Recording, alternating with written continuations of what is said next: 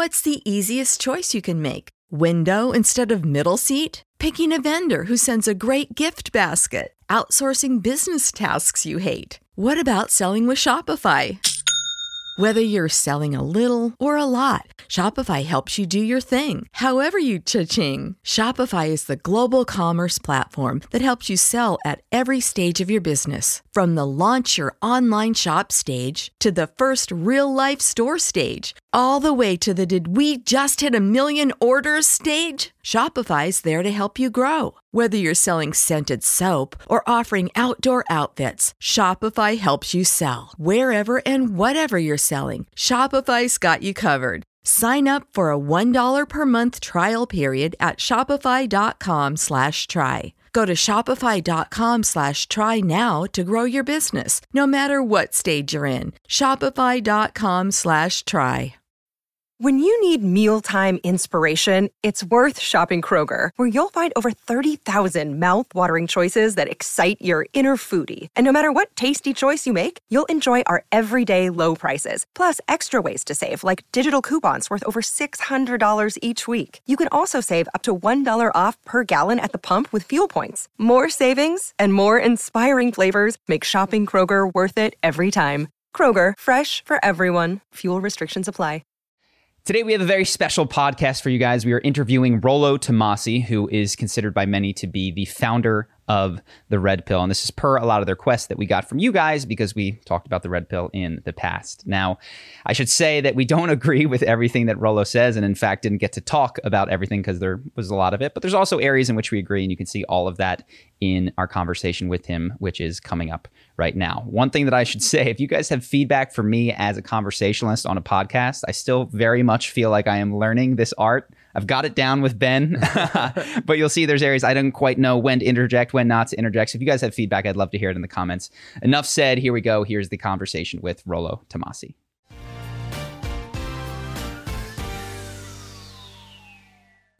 Awesome. Rollo, thank you so much for having us, for being with us today. I screwed it up in the first minute. That's all right. I'll have you, you have me, whatever.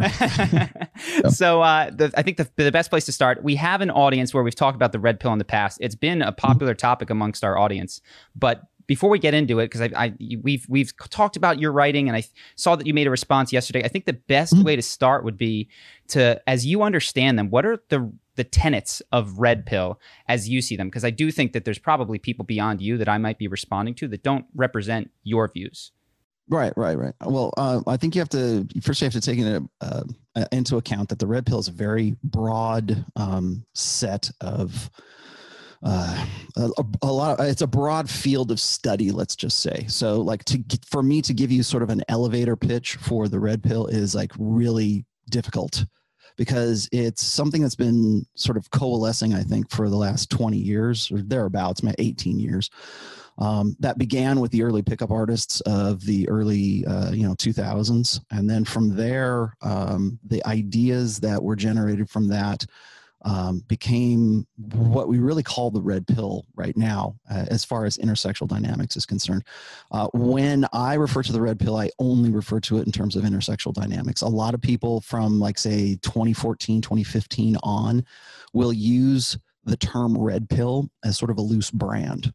So it's whatever, like the Red Pill is just whatever truth is, man. You know, it's like, it's whatever their ideological pet ideology is. So people will use it for, politics or religion or whatever. And essentially it started out as being sort of about intersexual dynamics and understanding the, mating strategies for sure. And just sort of the innate evolved nature of men and women, and how we interact, and how that kind of branches off into other things like social issues, political issues, religious issues, how we deal with each other as men and women. And so a lot of people want to sort of force fit their ideologies into what the Red Pill is showing guys right now. And at no other time in history could the Red Pill be what it is today. because we now have, because of the internet, because of the rise of social media, because of the rise of, I've got a cell phone here, and I have access to all the world's information, accurate or inaccurate, on my cell phone. To have the red pill actually exist anytime before 2000, you would have to go to libraries. You'd have to have such an intense interest in so many different fields to come to the conclusions, or to come to the theory or the practice of what we call the red pill today. It would have been impossible to do it without the internet. I want to just step back, because I'm going to guess that Sure. half our audience or more might not have ever heard of the rational male or the red pill. Mhm. So Mhm. the one sentence is basically it's around a discussion of the interactions between men and women, right? More or less. And then how those, We went deep in, like, here's what it is, and it's internet. It's like, for people who have never heard of this stuff before, this is going to be a discussion around how men and women interact. And I'll take in a the crack. US. And right? well, the world as well. But because what you're saying is that there are evolved differences, because women have ovaries, men have sperm. It's plentiful and cheap, biologically speaking, to do that kind of stuff. And that trickles down to decision making in so many different areas of life and all different sorts of organizations that humans have. So one of the things that you have written is that the sexual mating strategies of men and women are, I believe, fundamentally at odds with one another. And so, adversarial. Okay, adversarial. And Mhm. the reason for that being that men, according to you, and I would like to talk the specifics of this a little bit later, but just for now, are biologically best served to have a bunch of babies by a bunch of different women. And if you subscribe to the idea of the selfish gene, that the gene is really which is what's promulgating itself throughout time, that's what's best for the genes. It's just a lot of babies everywhere, and maybe you're not the best dad, but sheer volume, many of them will survive into future generations. Versus a woman needs both strong genes from a man who is healthy and strong and capable of being a good leader, but also protection in those vulnerable periods of being pregnant and then early childhood, because she cannot just go around and impregnate a bunch of other people. She's got a limited number of opportunities, and that has a cascading effect into our biology and our decision making and all these kinds of things. So with these adversarial strategies, you've then started to say that we're in a gynocentric age, which for people means that it favors the sexual mating strategy of women. And I was wondering if you could talk about what specifically clues you in, or that you say that makes it a gynocentric age, and what that could be contrasted with that might have, I don't even know what the other word is than gynocentric, whatever, male-centric or male strategy-centric. Yeah, patriarchal is what it's just an easier term anyways. I think patriarchy is probably one of the most misunderstood terms right now. It's been demonized for a very long time because we live, I don't know how old you guys are, but you're clearly younger than me. So as long as I've been alive, we have been living in a gynocentric social order, or what has become a gynocentric social order. In my work and in my books and in my blog, I always peg the rise of gynocentrism right around 1965, because that's right when we had hormonal birth control was introduced. And hormonal birth control, which is unilaterally controlled by women right now. But a lot of guys are saying, well, what about the male pill or something like that? That's still like in development. So it's not widely available just yet. But in 1965 or thereabouts, I usually, I'm using round numbers here. So 1965 up to 2020, we have had a paradigm shift in gender relations. I don't think that that's any surprise to anybody else. But what I don't think people fully appreciate is that at the time that hormonal birth control was delivered to women, unilaterally to women, that is when you see the rise of single motherhood. That's when you see the rise of no-fault divorce, child support laws. The Duluth model of feminism comes out of that. I'm only throwing out like the legislative and the political side of things. There's also the interpersonal things and what we believe as well. Like I said, the red pill's multi-dimensional here. But when I talk about a gynocentric social order, we don't even really understand it because we've lived in it for so long. You've lived in it. I've lived in it for the last 55 years. So what would it look like? What did it look like? What would it or could it look like that would be a more patriarchal order? What sort of conventions would we have or policies would we have around birth control, that sort of stuff? Okay. Well, so what you said before, you have to understand the innate mating strategies of men and women. There's a behavioral side of this as well. There's like sort of the cultural and what buffers those things, but left to our own devices, men's innate mating strategy is I hope I get this right. It's R-selected. Okay. Have a lot of sex, have a lot of babies, spread the seed, because with every ejaculation, you can potentially impregnate thousands of women, right? So it's this spreading of the seed. From an evolutionary standpoint, that was what benefited men the most because they wanted to propagate their genes. Okay. For women, it's the opposite way around because women are the incubators. So women are the vulnerable sex. They're the ones that if they get knocked up, they are at a state of vulnerability that lasts for a very long time. So if they have to gestate a child for 9 months, they have to then give birth to that child and hopefully not die in childbirth. Now I'm rewinding the clock all the way back to, when we were living in hunter-gatherer tribes here in sub-Saharan Africa or wherever. So from that particular, from those biological realities, women are the vulnerable sex. They have to have protection. They have to have it's what I call the 3 Ps. So it is protection, provisioning, and parental investment. Those are the 3 Ps of women's have a dualistic nature. I'm sure you've already mentioned hypergamy on your show a few times here. So women are trying to find that balance, that quality balance of the guy who is the best genetic benefit, who provides the best genetic benefits versus the guy who provides the best survival benefits. So you've got alpha fucks, beta bucks, alpha seed, beta need. So the alpha side of everything is I want the hot guy. I want the guy that has the 666, right? I want the guy who has a 6-pack, 6 foot tall, and has a 6-figure income. That's pretty much that one side. That the arousal factor of the alpha seed side of hypergamy is something that women are looking for. They want to find a guy who looks hot. They want the guy with the masculine features, the jawline.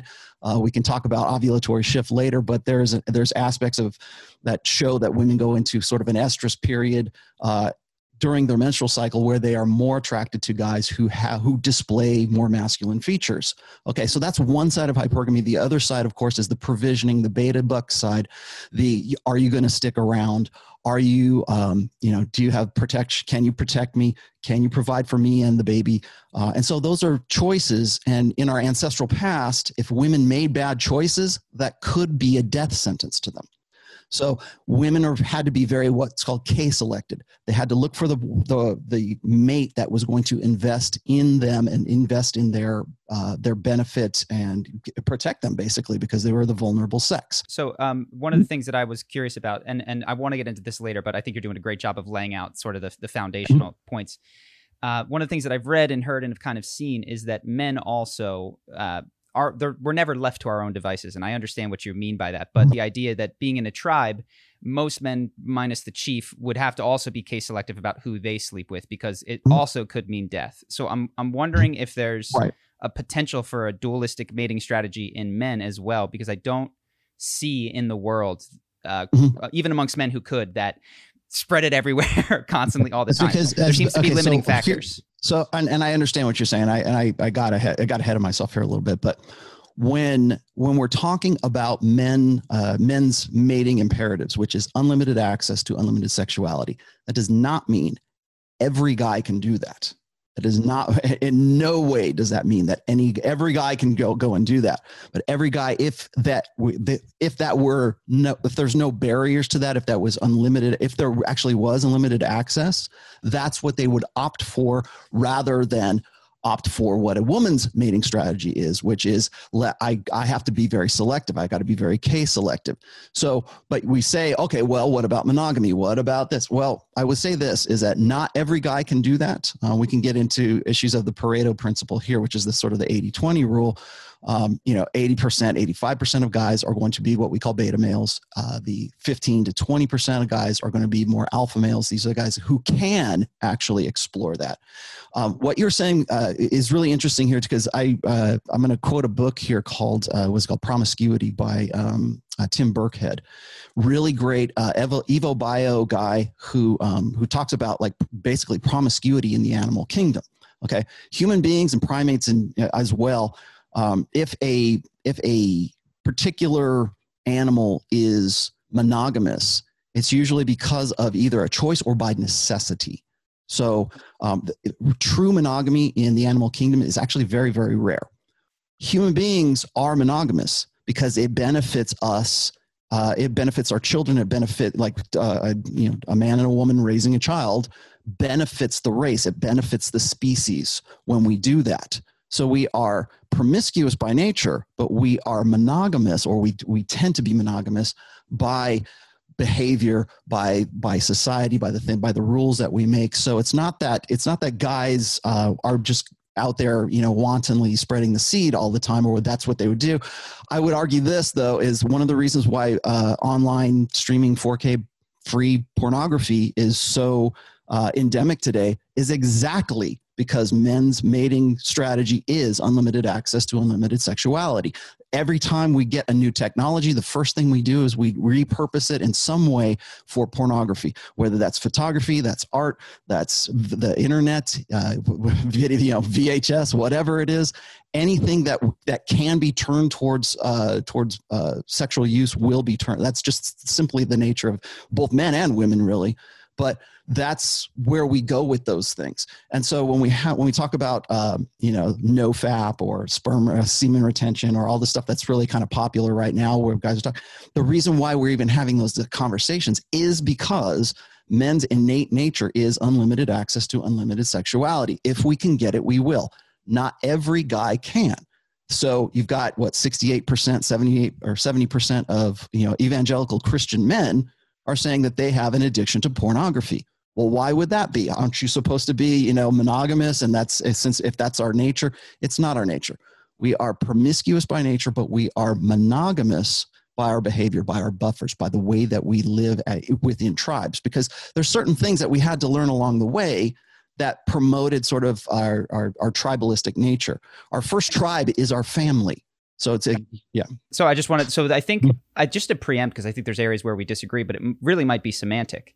The way you seem to use innate and nature to have what appears to me to be a sort of an idea of what biology confers upon people upon their birth, and then society as being almost separate from nature. And the way that I conceive of nature is the whole kit and caboodle, meaning that we do have to come out into a world which is a natural world, and then we have to organize society so as to survive in that natural world. So that it seems that nature, even in your understanding of it, even if nature, according to you, might predispose men towards unlimited sexuality, what I would consider nature throws all these buffers on that, such that in practice, that's not what we see. And also, the same could be said of the strategy that you would say is natural to women, is buffered, controlled on all edges by practical concerns of living in the world. Sure. And we do that today, still to this day, mostly for men, though, I would say.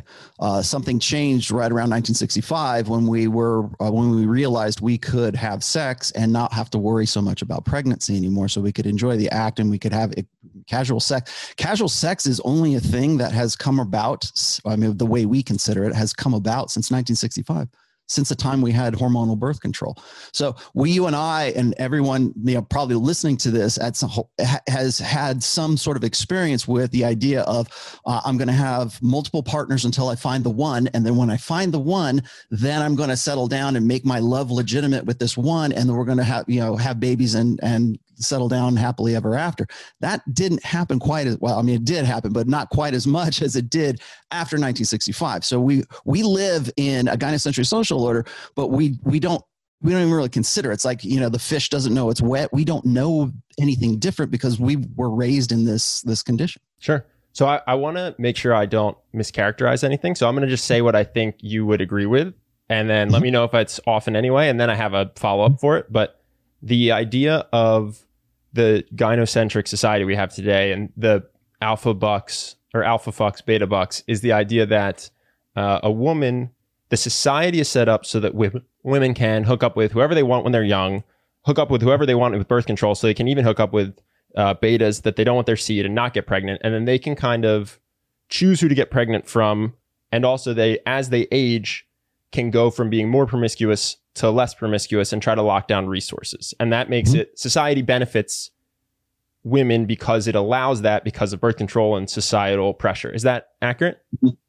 More or less. Now, the only thing I would disagree with is you said set up. Okay. I would argue that the gynocentric social order that we have is sort of the natural, it's the logical extension of what happened once we were allowed the luxury of being able to have sex without having to worry about pregnancy. Well, that's actually my question kind of leads into that is it seems like another way you could view it is that it's an alpha-centric society. And so I'd be curious. It is now. Yeah. So for instance, like that sets up men to be able to sleep with whoever they want, where women, it would sound like, are much more accepting of casual sex than they would have been in a world with no condoms, no birth control. They're like, I can't sleep with you for a night if you're going to bail, at least unless I have resources. So it seems like I see an argument where you're like, oh, it's better now. Women have more freedom. But I think there can be a tendency in the red pill to see that as victimizing men. And I feel like it might victimize some men, but it seems like it also greatly benefits someone who can capture the attention and affection of a lot of women.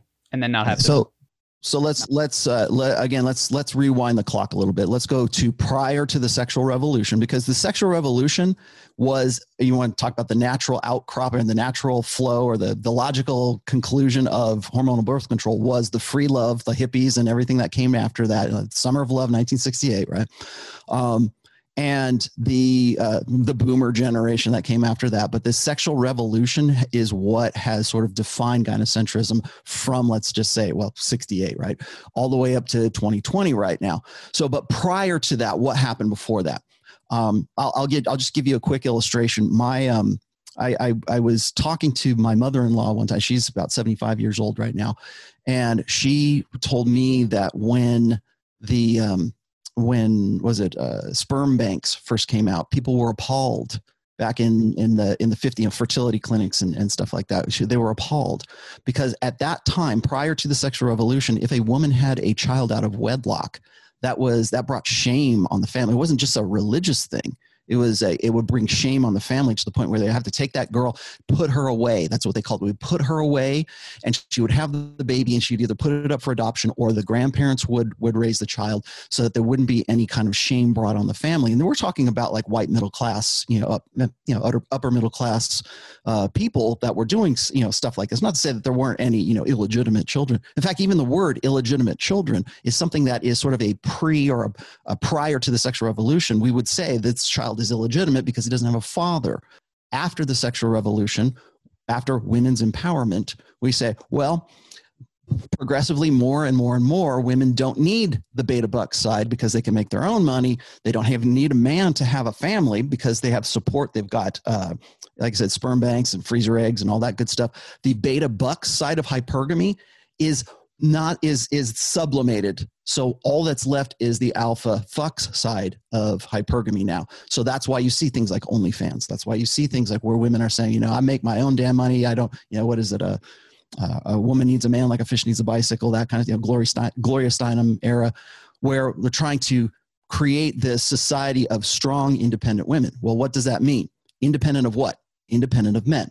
Independent of men's protection, provisioning, and parental investment. That's why 42% of childbirths in the United States are out of wedlock right now.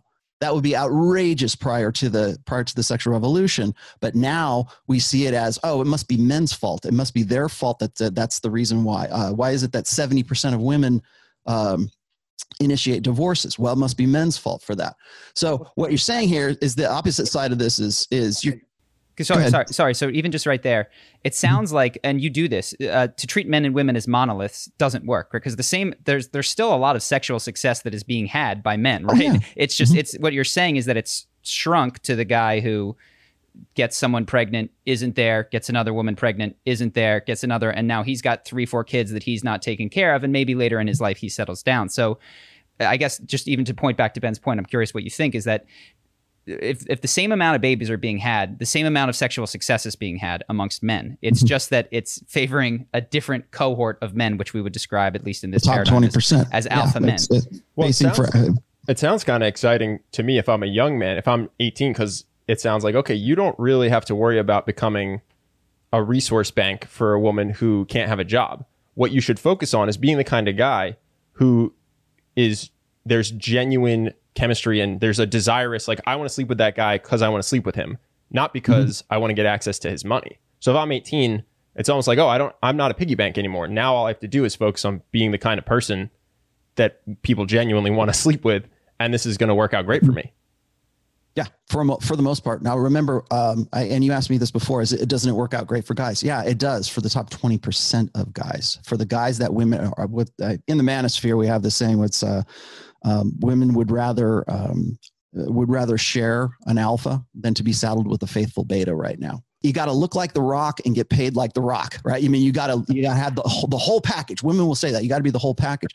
The problem is that women today don't look for the whole package. They look for the whole package over the course of time.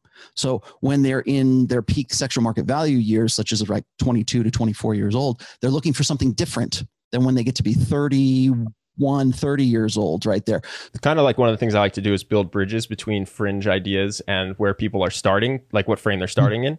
And I think a lot of times people can come across certain ideas from the red pill or the manosphere that seem misogynistic. And so someone might be listening to this being like, well, that sounds misogynistic. But isn't that true? What you're saying is that over time, a woman's dating priorities will change from 22 to 30. I definitely agree with that. I think that makes a ton of sense. I think that's also probably true of men as well, right? And so it's not necessarily, and correct me if you disagree, but it's not necessarily about picking on women and saying, oh, women are bad because at 22 they do one thing and they'll sleep with you and have crazy sex, but then at 29 they're different. It's kind of like people's sexual goals and desires and strategies change as they age for two reasons. One, their hormones change, and two, society treats them very differently. But isn't that true of men as well?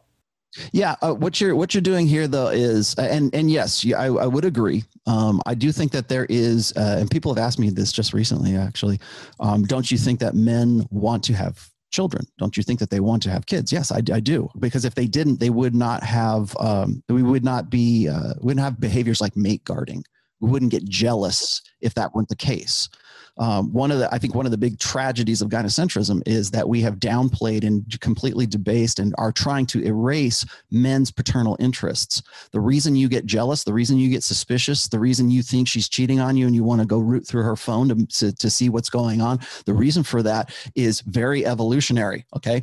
The guys who got jealous, the guys who got pissed off, the guys who killed the rivals that their women folk were going to get with, those guys passed their genes on to the next, who also were jealous, who also got suspicious, who also developed sort of this peripheral awareness of the behaviors of the women that they were with. So yes, there is a vested interest in men's paternity, and that would not exist if men didn't have some need to have their own kids and to know that those kids are their kids. I kind of want to summarize where we've been and then ask a bit of a question. So what I'm hearing from a broad level is this technology enters in the mid 1960s. And as technology does, it changes the social order. The world. And one of the big things, I want to get to this at the end because I feel like it is an amalgamation. Women can now, I mean, not just with controlling whether or not you're going to get pregnant, but also with tampons and the ability to work in the workforce. It seems like there's all of these things pushing towards consumerism and self-sufficiency and the increasing atomization of the world. No longer do you need a tribe, you just need a family. And now longer, you don't even need a family. You just need yourself and a bunch of contracted workers from Postmates and you're going to be A-okay. So my question with this is, one of the things that perhaps I project onto the red pill when I read it is that there's frustration. And that might be because you mentioned earlier, you're talking to guys who are 45 to 65 oftentimes. And the issue is not that the world is this way. The issue is that they thought that the world was a different way, prepared for the world to be a different way, and then came out the losing end of a world that had shifted and they did not get the memo. So right. Is it just, and then I want to elaborate, is it safe to say that none of this is wrong or a problem in and of itself? What you might say is wrong or the problem is that people aren't aware of the different ways that people are behaving now, or what is possible? Well, I tried not to in all this. I've said this before, is that the red pill is a praxeology. It's not an ideology. So I don't like deal in what should be or what ought to be. I usually just deal in what is. And so like a lot of guys will say, well, don't you think hypergamy is evil? I'm like, well, yeah, if you're on the sharp end of it,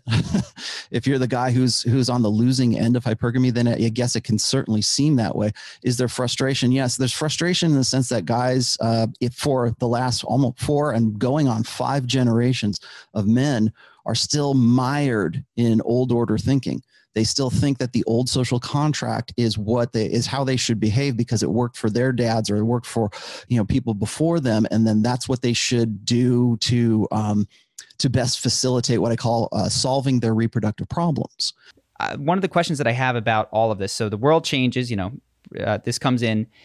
Who benefits? We've talked about how it seems like alpha men, and I don't just mean evolutionarily speaking, I mean emotionally speaking, because one of the things that I believe you've talked about is that you believe that men and women are better together.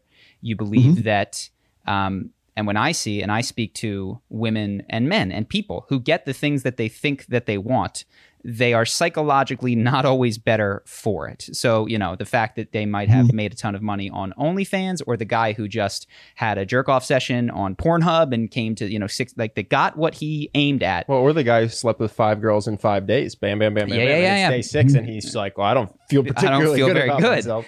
So who are the winners and who are the losers? And I guess I kind of want to propose this idea that I think you often go back to the groundwork of, there's this tension between men and women, which creates a lot of the social structures. And it seems to me that one that might have even overtaken that in the last 100 years is consumerism.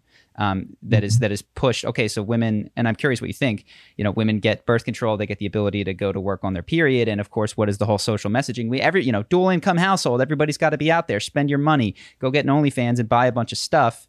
And it seems like what wins is this entity of the economy, and what loses is people's psychological well-being. The girl on OnlyFans, the guy paying for OnlyFans, all of that stuff. So I'm curious your thoughts on that. I think here's the other thing, and don't take this the wrong way, but I think that we live today in an age of emotionalism.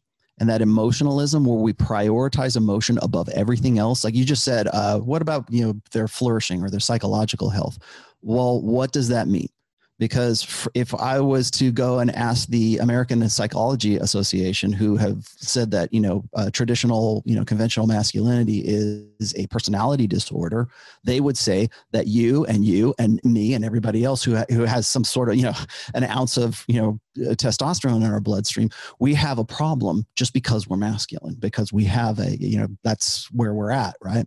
So what is flourishing? What is psychologically healthy according to what our idea of it should be, and how do we come to that idea? So when I talked about how gynocentrism has sort of become something since 1965, along with that, we've been taught what I have said in my books as well is this idea that the female experience is the ideal experience. To be more like a woman. Like when back in the 1970s, it was always men need to become more emotionally available. Men need to become more emotional. Men need to express their emotions. Men need to get in touch with their feminine side. Men need to get in touch with their emotions, kind of thing, right?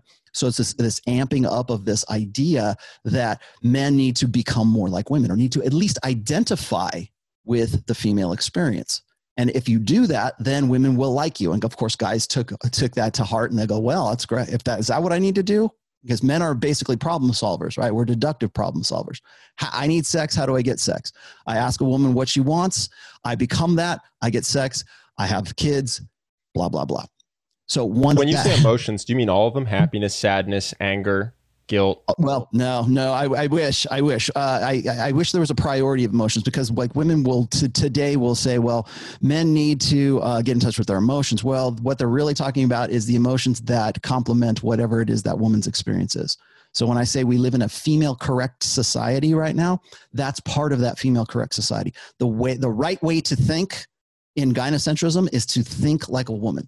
I think it was Camille Paglia or somebody, I forget who said this, but it's like we've raised generations of boys as if they were defective girls. Is it possible that they're doing fMRIs on adult men who have been trained throughout their life to experience emotion differently, and women who have been trained throughout their life to possibly? But what's not the other part of this is that if you look at the studies and you look at the wiring, like the neurological wiring, what's interesting is that if you take a man's brain and his wiring, you place a woman's brain and her wiring on top of it, they are complements to one another. Like for men, it's usually along the longitudinal axis. For women, it's the latitude. So what they're suggesting anyways, and again, the science is not 100% settled on this, but what they're suggesting is that the things that make up women's natural proclivity, like the way that they like to communicate, for instance, when it comes to subcommunications, for women communicate differently from men. I think you probably have figured this one out, is that for like women can infer communication from just, the dirty looks, right? You can be right there in a party or something, and some girl will come by and she'll leave, and your girlfriend will go, "Did you see the dirty look that bitch just gave me?" And you were right there in the party and you didn't see it happen, but she did, because their level of communication, understanding subcommunications, is different from men's, because our brains are wired differently. Now, what women do when it comes to communication is they communicate covertly, whereas men communicate overtly. So when you're looking at, say, women's form of communication, it's usually about how did the communication make them feel. Women will get together just for the sake of talking. Just for, like, when women communicate, they communicate like straight up at you. When men communicate, we communicate this way. So when women are talking to one another, when women are interacting and talking about talking within their own language, it's usually based on the context of the conversation. So the priority is on how did the conversation make them feel. For right now, we're discussing things right now. We're transferring information. For men, our innate way of communicating is to transfer information and to focus on the content of that conversation. Now, we might later say, well, how did that make me feel?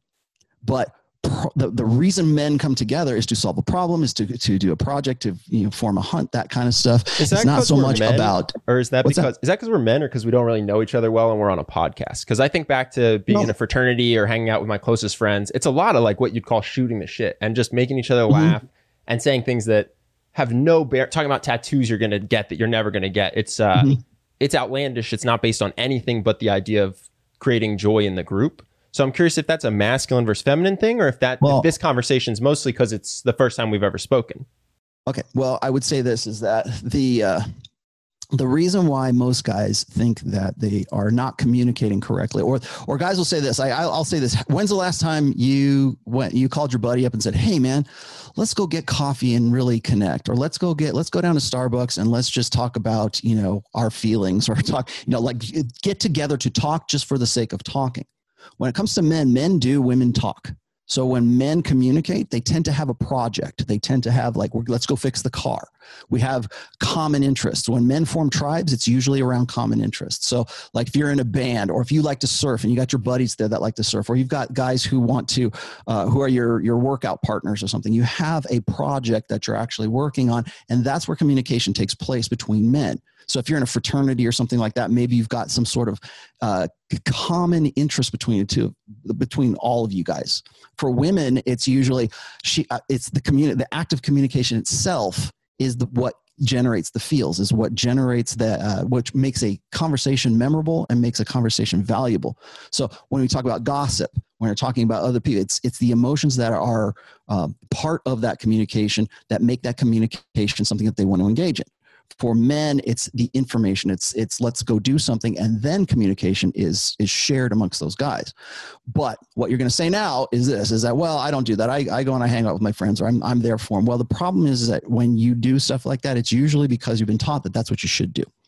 When you are, I think there was was in the Boston Globe. There was an article in the Boston Globe, and I think it was 2018, where they were talking about men who were 45 to 65 years old, which is the prime cohort for suicide for men. And they were saying, why are all these men, like 5 times as many men are killing themselves as women? And it all generally comes from that 45 to 65-year-old cohort. Why is that? Well, the Boston Globe went to great detail to say, well, they don't have social networks. They don't have real friends. They don't communicate. They don't go do these things. They isolate themselves and everything else. But what they're not, the whole article missed is that that's not how men communicate. They don't communicate naturally. They don't communicate like women. They would rather have guys that they go and have something in common with. I'd love to bring this back to the emotion thing for a second too, because personally, in my friend group, and maybe we're just outliers, I don't see a lot of people who I would say are being pushed to be more emotional by their women. I actually see a lot of men who are trying to be stoic, who don't try to have negative emotions. Maybe anger is okay, but sadness never, you know. I myself haven't cried in 20 years, and I think that's from software. I don't think that's my firmware. You know, I think that's programming to try to be masculine, to try to impress men or attract women. Mm-hmm. And so I would not have said that society is pushing men to be more emotional. I actually would have said that there is a press in the United States, at least, for men to hide their emotions. And if you're going to cry, you can cry, but get to your room, like get alone and then cry, and then come out when you have a solution to the problem. And I would say that my experience does jive with the fact that if men are committing a lot of suicide at 45, those men probably don't have someone they can talk to about their problems. And so they do feel alone and trapped. And then they try to problem solve and they can't figure out how to make the real world change. And then they just give up and kill themselves. So yeah. And I would agree with you on that, and especially on that part right there, because guys don't have those tribes anymore. Like when I'm talking to guys who want like counseling from me, the first thing I say is, do you have tribes? Do you have, like, what's your family like? Do you have a group of guys that you hang out with? 90% of them say they don't. And I think that has more to do, I think, with sort of this internet isolation, you know, like behind the screen kind of thing. Like most of the people that these guys know that they have any kind of social interaction with are just like, you know, digits on the screen or just like a face on the screen kind of thing. They don't have actually, you know, a connection between them. So I would agree with you on that. I would also, I would say this is that I see this every time we have a mass shooting event with, like, say, Nicholas Cruz, or a kid who goes to a high school kid who goes and blasts his high school up. It's usually an emotional outburst.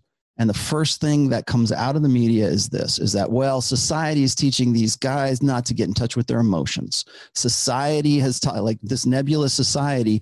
It's funny to me because, again, it's kind of like this old order way of thinking, but it's this idea that, like, boys are just taught by these really tough drill sergeants who say, you don't cry and you don't do these things. And that era is long gone. And I would say that from the last 4 generations, at least, men have been taught, get in touch with your emotions, in fact, when we say, is there data on that? Because that's not my experience with my friend group. Well, no, maybe it's not your experience with your friend group, but are you and again, take this as you will, but a lot of guys who are in that, who say, well, I was bullied, or like they don't understand how to interact with other guys, or they don't understand masculinity. They're taught that masculinity is bad. They're demonized masculinity as saying that it's toxic, or that the aspects of masculinity that don't serve a feminine purpose. Those are the aspects that are toxic. Whereas the ones that, maybe anger and aggression, those are emotions as well. Those ones are not acceptable. But when we're all loving and, in a drum circle, then those are the ones that are I'm just saying, I'm 33. So that's my generation. That's my age. But like my friend's dad was military, and he was very tough. I don't. Again, it's tough to find. I know. Yeah, it doesn't jive with my world either. My question is there data on it? I'm not saying you're wrong. I'm not saying my friend group is all there is. I'm just saying I would never have posited, based on my life, that tough fathers are gone. In fact, I don't know any fathers that encouraged their sons. Well, I think what I'm seeing here is fundamentally, it sounds like we are living in the same world, and I think that the way that you view it is, of course, books that you've read, but also personal experience. And it sounds like you mentioned earlier, prior to this, that you came to this by interacting primarily with 45 to 65-year-old men who in the beginning anyways. Yeah. And then that has formed a thing. I think that we're just talking to different people in different things. Totally and maybe the world has moved more in one direction or the other. I don't know. I think that in a gynocentric social order, it serves a purpose to cling on to the idea that patriarchy is teaching toxic masculinity to young men, when in fact, for the last 4 generations, we've taught our boys as if they are defective girls. 77% of teachers from kindergarten even to postgraduate school right now are taught by our female teachers. They are teaching classes. I was joking about this the other day when we were talking about why do we have so much communism in our schools right now? Because we're having this debate about Antifa and all the stuff that's going on. And why is it so popular why is socialism a thing, or why is that a popular thing? Well, you've got women who are teaching, underpaid teachers, granted, teaching kids in schools to be more emotional and to express those emotions and to teach those classes, boys or girls, in a framework that is a feminine framework. So we have a higher incidence of prescription of ADHD drugs like Ritalin and Adderall for boys than we do for girls, because if a boy wants to be a boy, we tell him you're a bad boy. In fact, there's a meme out right now. It says boys will be boys, and they cross out the last boys and they say boys will be good humans. So what does that tell a guy? What does that tell a little boy? Well, if I'm a boy, I'm not a good human. So I need to learn to be a good human. Teach me to be a good human, because I don't want to be a bad human. So when you have that message repeated over and over again, when you look at even our classic stories like Disney and Pixar kind of stuff, there's nothing for boys anymore. There's nothing that is sort of a boy's adventure kind of thing. And God forbid we do that, because if we do, then there'll be protests outside the movie theaters because it doesn't have a strong female lead in it. Except for Onward, that was just a bad movie. Onward was only boys, but it just wasn't very good to watch. Right. Well, what I've said is this: I think that these are old lies. The old lies are this: is that, well, the society is teaching boys to repress their emotions, to tamp it all down. And then that's why we get toxic masculinity. That's why we get mass shootings, because these boys have been taught that it's not okay to cry, that it's not okay to do these things. And that is simply not what, at least from my experience and from what I'm reading these days, and in every new incident of this kind of stuff, is it's always an emotional outburst. So when you look at a guy like Nicholas Cruz, the guy, you're talking about a generation of kids, a generation of boys who don't have fathers. First of all, let's talk about, you want to talk about fatherless homes. There's that aspect of it as well. So you can say, well, my dad was a drill sergeant or whatever. Great. But a vast majority of young men don't have a man or a masculine influence in the home right now. As I said, 42% of births in the United States are out of wedlock. So does that mean there's not a masculine influence? I don't know. I can't speak to every single one. The fact is we've systematically removed men and masculinity from this society. So to say that they're getting this influence and it's still this 1950s, tough coach, drill sergeant, boys don't cry, smack you upside the head, bullying kind of thing. I think what's happened is at least the last two generations of young men, don't know how to interact with other men, because for a very long time they've been taught that their gender is bad. Their gender is to gender loathe. Totally. I don't know what it's like to be 14. I have no idea. I can only speak to being 33 and interacting with men from age 25 to 40. So if you're telling me that's what's happening at 12-year-olds, I have no idea. Well, let me ask you that. So you're at 30, let's just say 30. What did you say? 33. At 33 years old. If somebody asked you, what does it mean to be masculine? Like, what would you say? Would you know what to say? I think it's trained. I honestly think it's learned from society. It's to be masculine is to be strong. It's to be able to protect the people around you. It's to be aggressive. It's to be tall and muscular. It's to be wealthy and financially successful. It's to be ambitious. It's Stoic. To be a leader. Right. It's to not show emotion. So it's to be someone that when you run up against a problem, you run through that wall. You don't quit. You are persistent. That's the persistence. That's the first thing that kind of comes through mind. Mm-hmm. Yeah, no, I mean, I have a similar thing. And well, I'm curious. I presume you're going somewhere with that. So yeah, well, I'm asking that because there's a lot of sort of, I won't say counter movements to the red pill, but there's a lot of guys, like if you go and you look at organizations like the Good Man Project, there's another one called Are We Man Enough or something. And the reason I was asking that is because a lot of guys can't answer that, or they will make it subjective, or it's confusing. Or they'll say, I don't know what it means to be a man. I can't live up to those standards. I can't live like that. It's all just social constructionism. There's no actual biological, factors that make a man and a woman kind of thing. And that's how you get, that's an extension of blank slate equalism, but it's also sort of a denial of human nature.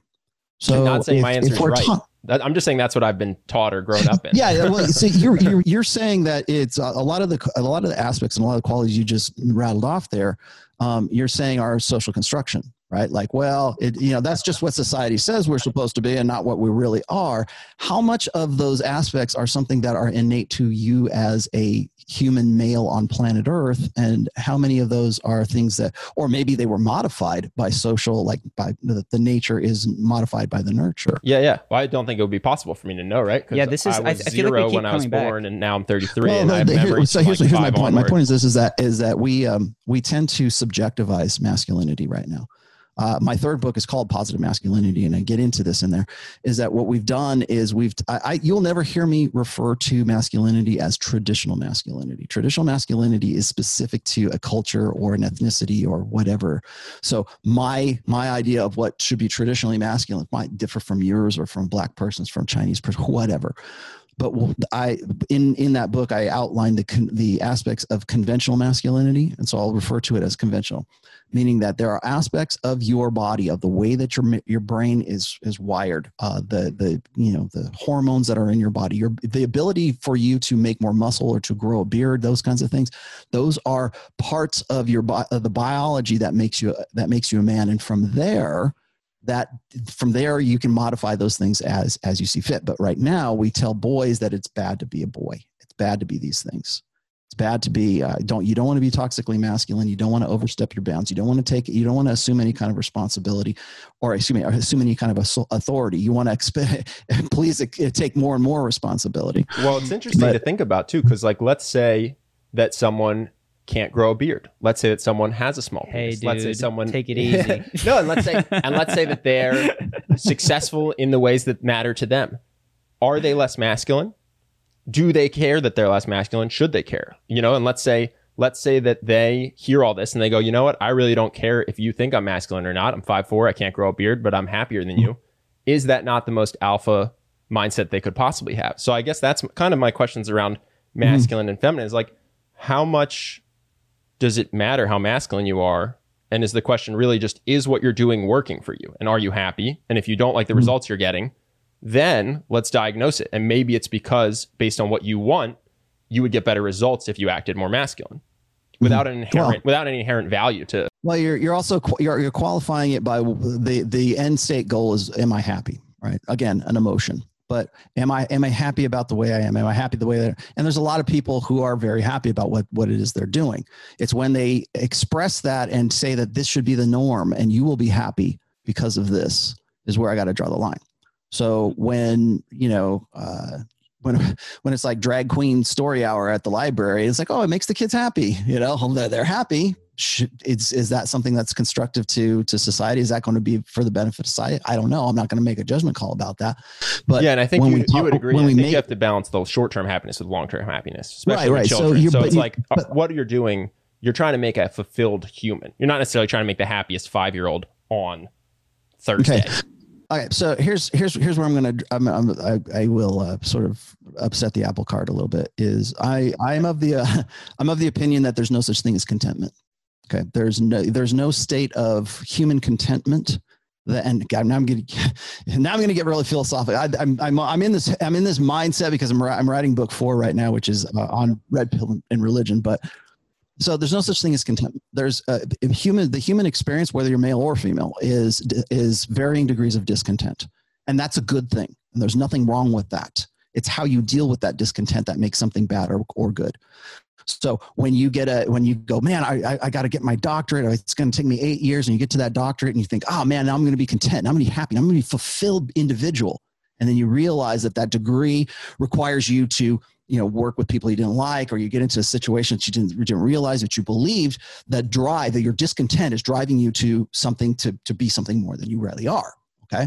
So to say that, well, I'll be a fulfilled person, that to me anyways, that implies contentment. And I would say this is that there's no such thing as 100% total contentment. You won't find that idealized state. I totally agree. There's definitely no such thing as 365, 24/7 contentment. I would say even the Dalai Lama would agree.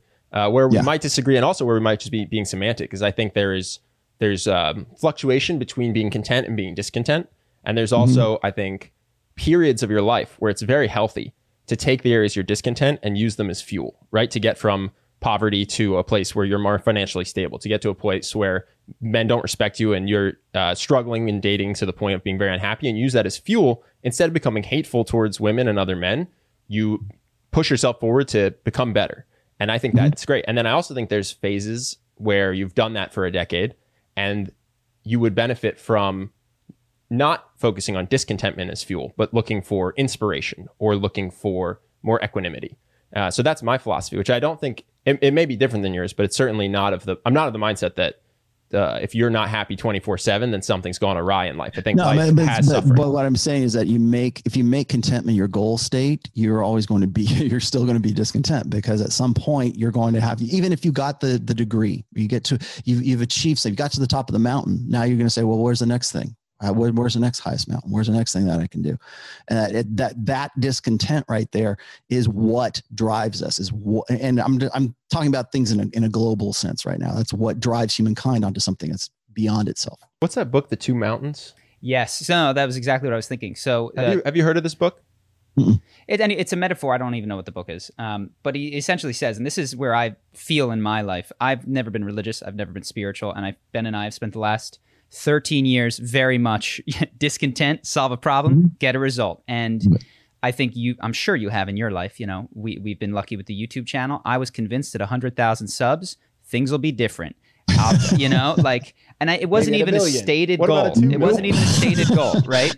It was just a goal. And then I hit it and, nothing changes. Oh, the number must have been 1 million, and what I have seen is exactly what you described, is that the hedonic treadmill keeps on going. Now, I have been looking for a third way other than destructive and constructive, and I'm a novice in it. I just started taking psychedelics, but it seems to me that there may be some sort of third way, which is what spiritual people have talked about for a long time, which is to sit with the contentment, or to have a paradigm that looks down on it from a different level, such that it's not change something in the world, but rather change the way that you relate to it internally. And I one of the mistakes that I think that I've made in the past is advising people who are too young or haven't yet done that world thing, like make a big impact in the world and play that game.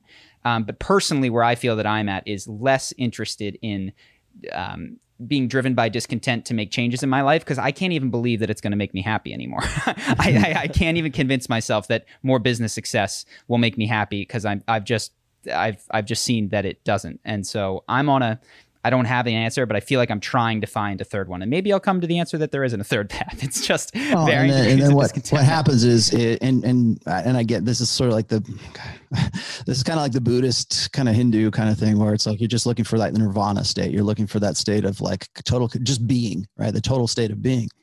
And I understand why guys want that. But I would say that, again, coming back to what we are as sort of like human animals and our, our base materials, like what is, like, it's like, do we have a soul, or do we have are we all just like, smart monkeys on planet Earth right now? And I would say that the reason why people are innately unhappy, or try, at least, you can be happy for a while. I'm not saying you can't find contentment for, temporarily, but I'm saying it's the discontent is what helped us survive in the past. So if we had to be discontent, like, oh my God, the saber-toothed tiger killed off my tribe, but I better sharpen a stick and see what I can do, because I'm discontent with that. So that discontentment is what is, I think it's endemic to the human experience. Yeah. It's kind of like what lens you view things from. Because for instance, so I dated non-monogamously for about a decade, and Jordan Peterson likes enforced monogamy. And so I was like, I must hate what he's going to say. And then I listened to it and he said it's better for society. And I went, you know what? That's actually totally fair. If everybody did what I did, this would be a disaster. And so similarly, maybe for the human race, it's better to be fueled by discontent because it pushes you forward to have SpaceX and Neuralink. But also on a personal level, if I could suffer from depression while creating the next SpaceX, or I could live a life where I help people by doing something that I care about and be happy, I would choose the latter. And so I'm less, for myself, I'm like, how do I be a good person? How do I make a positive impact? But also, how do I focus on more than just society at the expense of my mental health? And do you think that is the feminized world order that has infected his thinking at that point because he cares about the emotion of being happy? Or well, I would say this is that the reason why you prioritize the word happy or prioritize the feeling of it, because remember, happiness is an emotion. I can make you feel, but we can go get drunk and I'll make you really happy right now. Well, we can go you're taking, I don't know what let's psychedel. A little bit of everything. Yeah. Like yeah. Suddenly I've achieved happiness and contentment. Wow. Yeah. So I can take those emotions and I can make you feel them. What if I could do this? What if I could give you an SSRI and you'd feel happy all the time and you can live in abject poverty, but you're happy about it?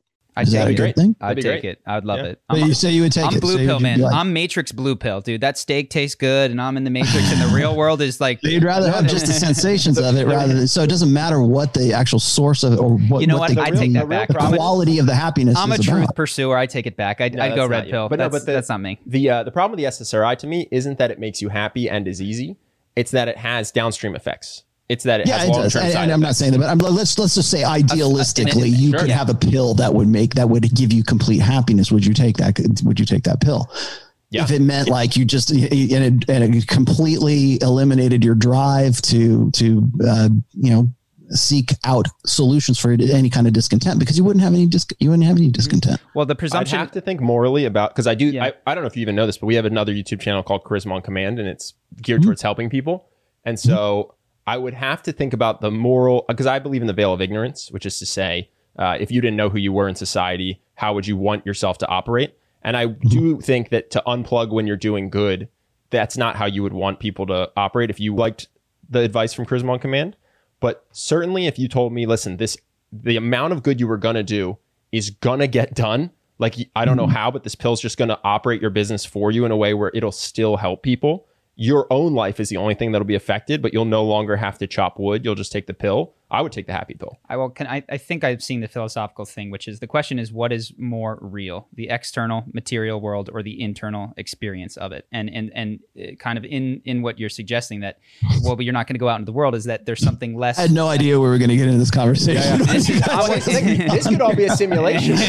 This whole world might be. Well, fake. No, it could be a simulation. I think as we've talked, no real world. As we have talked, I've heard.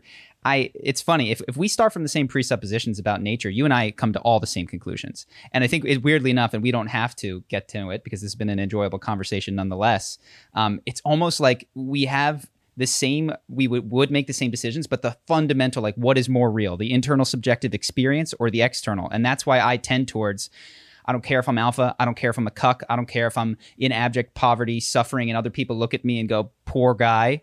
If my internal experience is consistently, and not just in a moment of heroin opiate, happy, it seems, and I'm not 100% on this, my hypothesis is that I would be foolish to toss that away in order to achieve according to a societal standard. We used to say, so like I said, I did the non-monogamy thing, and Charlie said, if there was a hypnotist that could make you would be monogamous and happy, would you do it? And I was like, no.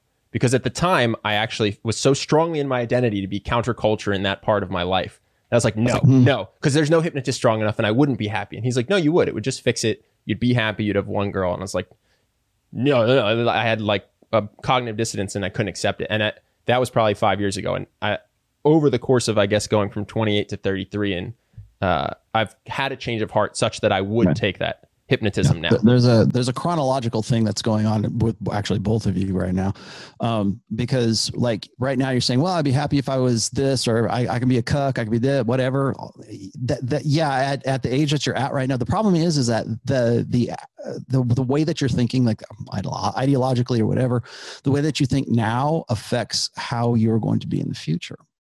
So if you're saying, well, I'm okay with that, well, there's going to be again, it's like cause and effect. It's like, well, the consequences of the way you think right now are going to affect what your future outcome is. I mentioned this in book 4 as well, as we're at a time right now where ideology is going to set the course of like evolution. We're already seeing this right now. I don't know if you guys are familiar with like the CRISPR experiments that are in China right now, where they're doing like gene editing, and we're getting to the point, if we're not there already, we're getting to the point where we can genetically modify a human being to maybe feel bliss all the time, or to whatever.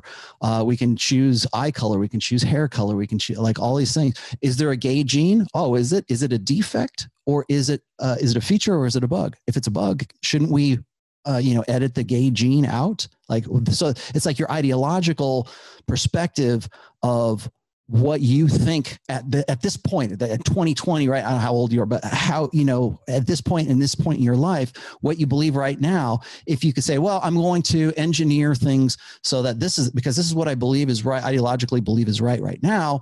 And it's going to have, a cascading effect into the future, because I made that decision right then and there. Well, that's what I'm saying. So this is why. The problem with the SSRI is it doesn't last forever, right? The good thing about the magic pill is that it lasts forever. So there is no future me that's unhappy because of it. The decision would inherently make me happy till the day I died. So you're always stuck in that one. The other thing I think is this, and you asked me about this, is like the happiness side of things. I think we focus too much on this sustainability of happiness. I think it's okay to feel bad sometimes. In fact, sometimes it's that feeling bad. It's not to remain in it and to wallow in it, but using that sort of negative kind of energy, like when we get depressed or whatever. You want to talk about some of the greatest art in history created by guys who were clinically depressed. Sure, I'd rather not create that art, and I'd rather not be clinically depressed. I do agree that you can't be happy all the time, and I think everyone from the Dalai Lama on down would agree. Even the people who pursue Eastern philosophical enlightenment would say, yeah, you're not going to be happy all the time. So I completely agree. But I don't want to be the artist that is suicidally depressed, but makes great art. Yeah. Mm-hmm. So I was going to say, I think it was Henry Rollins said something like this. If you had a story or had a movie about a guy who had this perfect life, he had a perfect wife, nothing ever bad happened to him. And his kids were great, well-adjusted kids. And he had, a golden retriever in the yard or whatever, that kind of stuff. Would you go see that movie, or would you go see the movie about the guy who's just like, hammered flat by life and is just like, coming up from adversity and has a really shit life, and he comes and becomes something else, or he's driving, there's something that's sort of like the Joker, right? You want to know why the Joker is such a hot movie? Is because that's where we are, I think, collectively, particularly for young males right now. That's where we're at. That discontent is palpable at this point. So which movie are you going to see? You're going to see the guy with the perfect life, or the guy or the Joker? Which one which one has the bigger draw? I would watch the Joker, and I would advocate that all young men pursue decisions that are going to make them the movie that no one wants to watch, and that no one aspired to be the Joker. And I would go watch the Joker when it was fictional and in a movie theater, for sure. What would you do? And I think that's the thing. What is more interesting for me a train wreck is fun to watch. You know what I mean? Like I get rubberneck when I drive by car accidents, because I'm not interested in the car that's driving perfectly well next to me. So you'd ask Ben, what do you value, truth or happiness? I presume that I value truth. I would value truth over happiness. So you'd rather be the Joker in that. Maybe the Joker's not right, but it was the. I'm sure. I'm literally just reversing the question. Well, I think that the Joker, something like the Joker. Why did I use that? Something like the Joker. I think it relates a human experience, whereas the perfect life guy it's not believable. It's not something that people really want to like say that that's even possible for them, because even if it was, like I said, would you rather be happy or would you rather be right? Sure. Well, which would you choose to live, the Joker or the guy who's happy with the happy wife? I said, which one would I want to watch? To live. Exact question you asked me. Well, the reason why I said that is because which one do people find more entertaining? You know, do they find the guy who has the perfect life more entertaining? I do not strive to be entertaining for other people. That is not my mission. Well, I have a real problem. You want to talk about things that I have a problem with in the Red Pill, and where it's going right now is I think there is a focus on entertainment more than there is on actual tools and knowledge and, you know, actionable information right now. That's what I tried to. I had a show not too long ago, about like 3 or 4 months ago, called Red Meat for the Red Pill. Because right now, I think one of the reasons why I wanted to come on here and talk with you guys is because when I was listening to the 2 episodes you guys did about the Red Pill, I'm like, okay, these guys need to be set straight, right? You guys need to have. That was a fan question. So it was unfortunate. There's a clip we have called A Mistake with the Red Pill. And it's a response to a fan question. And we didn't include the question. And because of that, subsequently, we always show the question. Because I think that, unfortunately, people didn't realize we were responding to someone asking about texting specifically and not responding. And then that's how we responded. And people were like, that's not Red Pill. And we're like, I know that. I just was answering a fan question because that's a segment we do. And then I saw your response and I was like, okay, it's all good. I think we agree on more things than we disagree about. We'll just figure it out. Yeah, I was going to say is that I since the rise of YouTube and sort of this YouTube sort of funnel marketing kind of thing, there's a lot of guys who come out and they've got an ebook of 47 pages they sell on Gumroad, and they'll teach you how to be Red Pill, right? What they do is they play to the lowest common denominator. As I said before, the commiseration. This kind of gets back to the, you know, happy or informed kind of thing. The guys that they are appealing to, this generation of Red Pill, I don't even want to call them Red Pill because a lot of them are what they would call themselves Black Pill or Doomers, or the more extreme end of MGTOW. It just sort of give up. Don't bother with any. The only winning move is to not play the game. And I disagree with that, because I think you can deal with discontent creatively, and you should deal with it creatively. And again, I think men and women are better together than we are apart, and we have been systematically driving men and women apart as much as possible because there's a lot of red meat in doing that, and there's a lot of money and commodification in doing that. And it has certainly hit the MGTOW community right around 2018. And it's all red meat, meaning look, look what she did. Look what he did. Here's a cuck. Here's a gold digger. Here's whatever. And if you go and you look at those videos, those are the ones that have the highest viewership. Those are the accounts that go from like 0 subs to like 150,000 subs within like 3 months, because they're feeding that red meat need. And it's like TMZ, right? I mean, it's the car crash analogy again. It's like watching something that feeds your emotional need for indignation. Those kinds of things. And they're doing it in such a way that it's appealing to men. It's easy to do it with women because women thrive on indignation. I think this generation of guys are now thriving on indignation as well, in a very similar fashion. They're just doing it from their side of things. So whenever there's a story that comes up that shows, that proves like how evil or how horrible women are, or how horrible beta male men are, or these simps or cucks or whatever, those end up going crazy big. And then what happens is people go, that's the red pill. Is that the red pill? That's the red pill. It's like, no, that's not the red pill. I've been in it for 20 years, and I can tell you right now that is marketing is what that is. I actually wanted to ask you this. So I wrote this down. What's the thing you think gets most misunderstood? Because I know there's definitely things. So you represent yourself. You don't even represent the red pill. What are things where they're like, oh, Rollo says, and then they mischaracterize you? Oh, okay. There's actually, I wrote that one down actually. Mischaracterized is different from overlooked. I think that the mischaracterized, the number one thing that gets mischaracterized is hypergamy, because people think, and I as many times I can write 100 essays about this, I can do 100 videos about this, and I will still get this thrown back at me, which is hypergamy is a straitjacket. It means that if I get with, I'm not going to bother. I'm going to justify my existence as a MGTOW or monk mode or black pill or doomer or whatever. I'm going to justify my loserness because the game is rigged. and the game is rigged is called hypergamy. And Rollo even said hypergamy, right? And that's something I've talked about for a very long time. In fact, I have, for the last almost 20 years, I've done my best to broaden the definition of hypergamy. Well, what happens is that ends up being red meat for these guys who are like, I'm a loser. How do I feel better? So you're saying right? Well, they don't despair. feel better about themselves, but it's hypergamy they think is a straitjacket in that if I get with the woman and I invest in a woman, it's only she's never mine. It's only my turn. And while that's a good rule of thumb, it's not always true. There's a lot of other variables. So when a woman is 23, hypergamy is something that is quite different for her than when she is, say, 33. You know, what does they were, again, the priority switching. So, but guys think that it's just like they're doomed. Hypergamy, I'm doomed. And they love that and they eat it up. But it's not a straitjacket because, you know, it also depends on what that woman's sexual market value is. What does she think of herself? Is she on social media? What's your value? Her value is going to decay in time. Yours should, if you're living up to your potential, should increase in time. For women, hypergamy does not seek its own level. It's not looking for, if a woman is a 6, she's not looking for another 6. She's looking for a guy who's a 7. From an evolutionary perspective, that makes the most sense, the most pragmatic way to do it. She's looking for something that is above that. That's what we call an attraction floor. So her attraction floor is a 6. I need a guy who is comparatively a 6 or above. And if the guy's a 6, she's looking for a 7.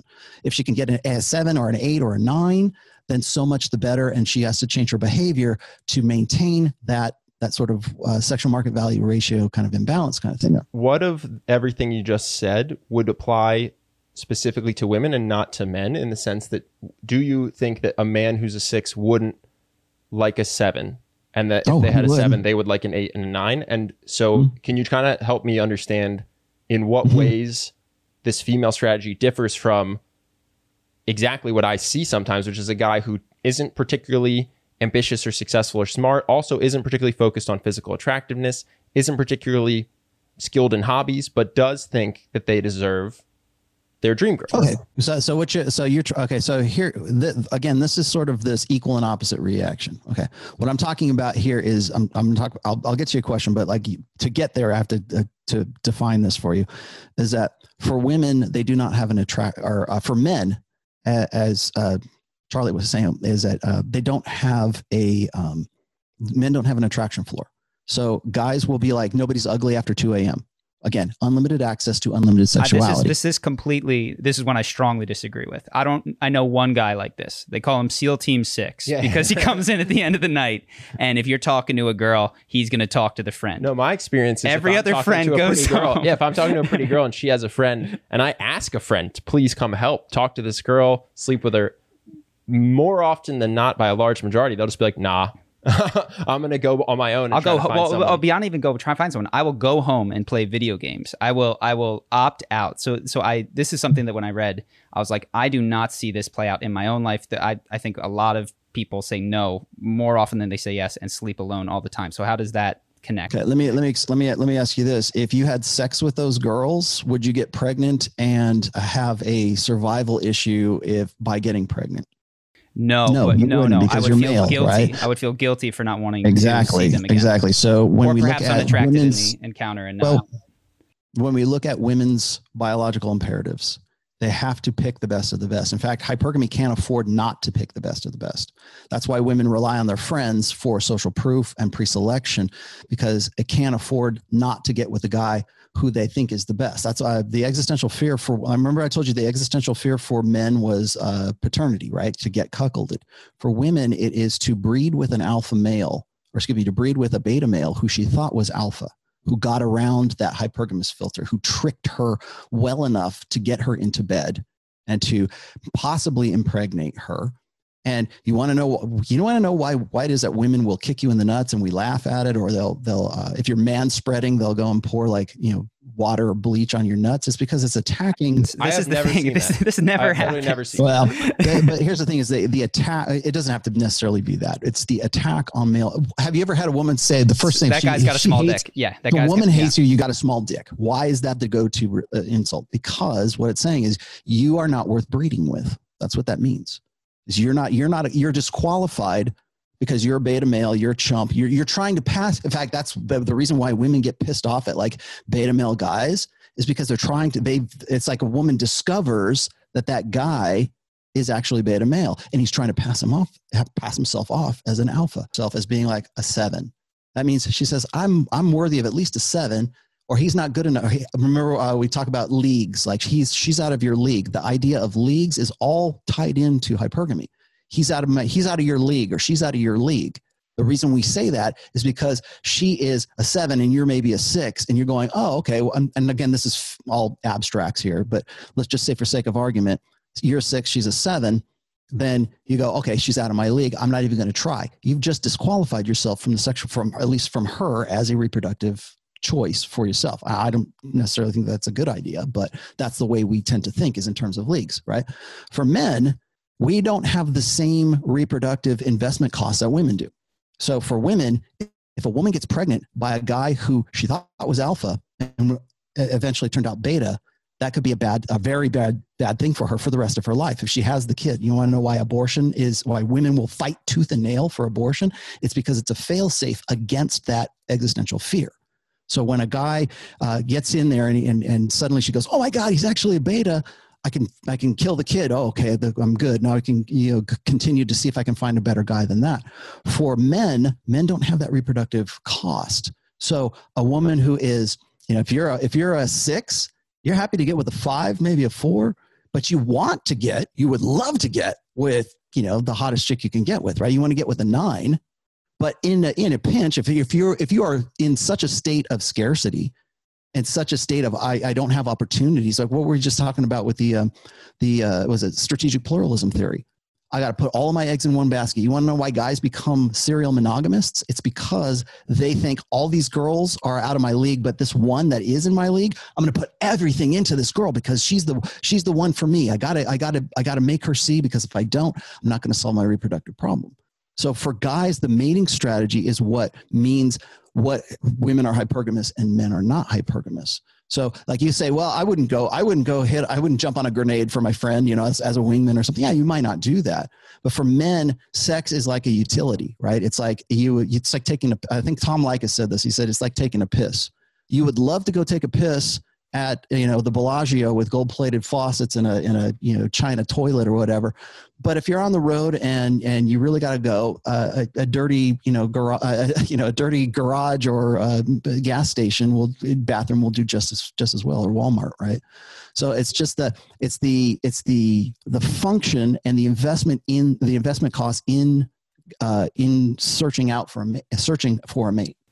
So again, this does not track at all with any of my life experience. My concern here, and I know you might not like this, is that this to me sounds ideological, how men are and how women are, based on a past that, and I like evolutionary psychology. I think it's incredibly informative, but I think it needs bounds and limitations. Perhaps. And I think we've been sort of coming around this point for a while, but the way that men are and the way that women are, to me, cannot be subtracted out from, of course, individual differences. And I'm not saying we're all blank slates, but there's going to be individual genetic things, and maybe men are more emotional, et cetera. But also the upbringing, the 18 years of the way that people are. So to me, what men are when they're born, and whatever an fMRI shows of a guy when he's 20, seems to involve so much culture that to say that this is the way that men are, men don't have a floor, when in the world it's like men have floors. It's just like a fact of society as I encounter it and I see it, that they regularly say no to sex for reasons that perhaps were instilled in them, but are still real and binding nonetheless. So it seems useless to say that men don't have a floor in some idealized state where there is no culture telling them that they shouldn't, when in fact let me tell you why that kind of offends your sensibilities here. Okay. Because if your sexual strategy is to put all of your eggs in one basket, to be monogamous, no, but like you're brought up. I was not monogamous for 10 years and I definitely had a floor. Okay. So you were not monogamous for your 20s, right? Do you right, think exactly. Do you truly think that you had no floor? So you'll tell me that there wasn't one girl who was like the one fat girl in your past, the one girl that was like, really wanted to go and you were there, and you were drunk, she was cute, and one thing led to another? is your theory that women don't have outliers as well? I don't think that they have outliers in the same way that men have outliers. Like men in general, I think that there's a reason for the idiom, which is, no one's ugly after 2 a.m. Guys will be happy to get what okay. So let's just say, for sake of argument, you're a 6 and a girl who's like a 4 wants to get with you. If you've had 4 beers in you, you'll probably bang that girl. Right. The reason why this kind of offends a lot of guys' sensibilities is because if I say this and you agree to it, then any potential girl who sees this video or hears you say that is now going to say, well, is that what he's really about? Oh, it's just not my experience. You're believing that your quality is based on, well, I have standards. Here's a test about standards. Can I ask a genuine question? So you were in a band touring around, you called it your Rockstar 20s, 365 days in a year, 10 years, 3,000 women. Did you sleep with 2,000 women every other day? Did you find, so you could have though, right? No, Absolutely. There's logistics involved. Okay. So we have to look at logistics. Okay. So you can't just go say, do you agree that you could have if you had no floor? I double shifted. Let's just say that. Sure. But so if it's not in the thousands, then surely you said no more often than you said yes. Right. Well, it wasn't more about, it wasn't. Okay. So here's the thing is it opportunity or is it actually saying no or saying yes? There are several times that I've said no. But I said yes more than I said no. Put it that way. So are there standards? Are there things that you'll do? Like, here's the thing is it logistics or is it a standard? Because I'll tell you right now, if you go on Twitter right now, and I've done this experiment a million times. If you go on Twitter right now and you said, ladies, if you really want to get a man, here are 6 things that you need to do. Grow your hair long, stay thin, learn how to cook, have some standards, right? Just 6 standards. That tweet will go viral overnight because men are not allowed to have standards. That's the thing is that we've been taught that, well, really since the sexual revolution, but we've been taught that we are not allowed to say what we want. You want to know why fat acceptance is a thing right now? It's because men are not allowed to have standards. We're supposed to believe that it's what's on the inside that counts and not what's on the outside that counts. And that because you are male, you should think that beauty is a social construct rather than actually being something that is biological. Something that triggers your brain, like a hips to waist ratio or big boobs or a nice ass or whatever it is you're into. But to have those, even to express those standards right now, I'm not allowed to do that as a man because if I do that, then I turn into a misogynist. Then I turn into a chauvinist or a typical guy. Women, on the other hand, can say, I want a guy that looks like this. He's got to have a V-taper. And other girls will just pile on and say, yeah, because only women are allowed to have standards. That's what I'm talking about.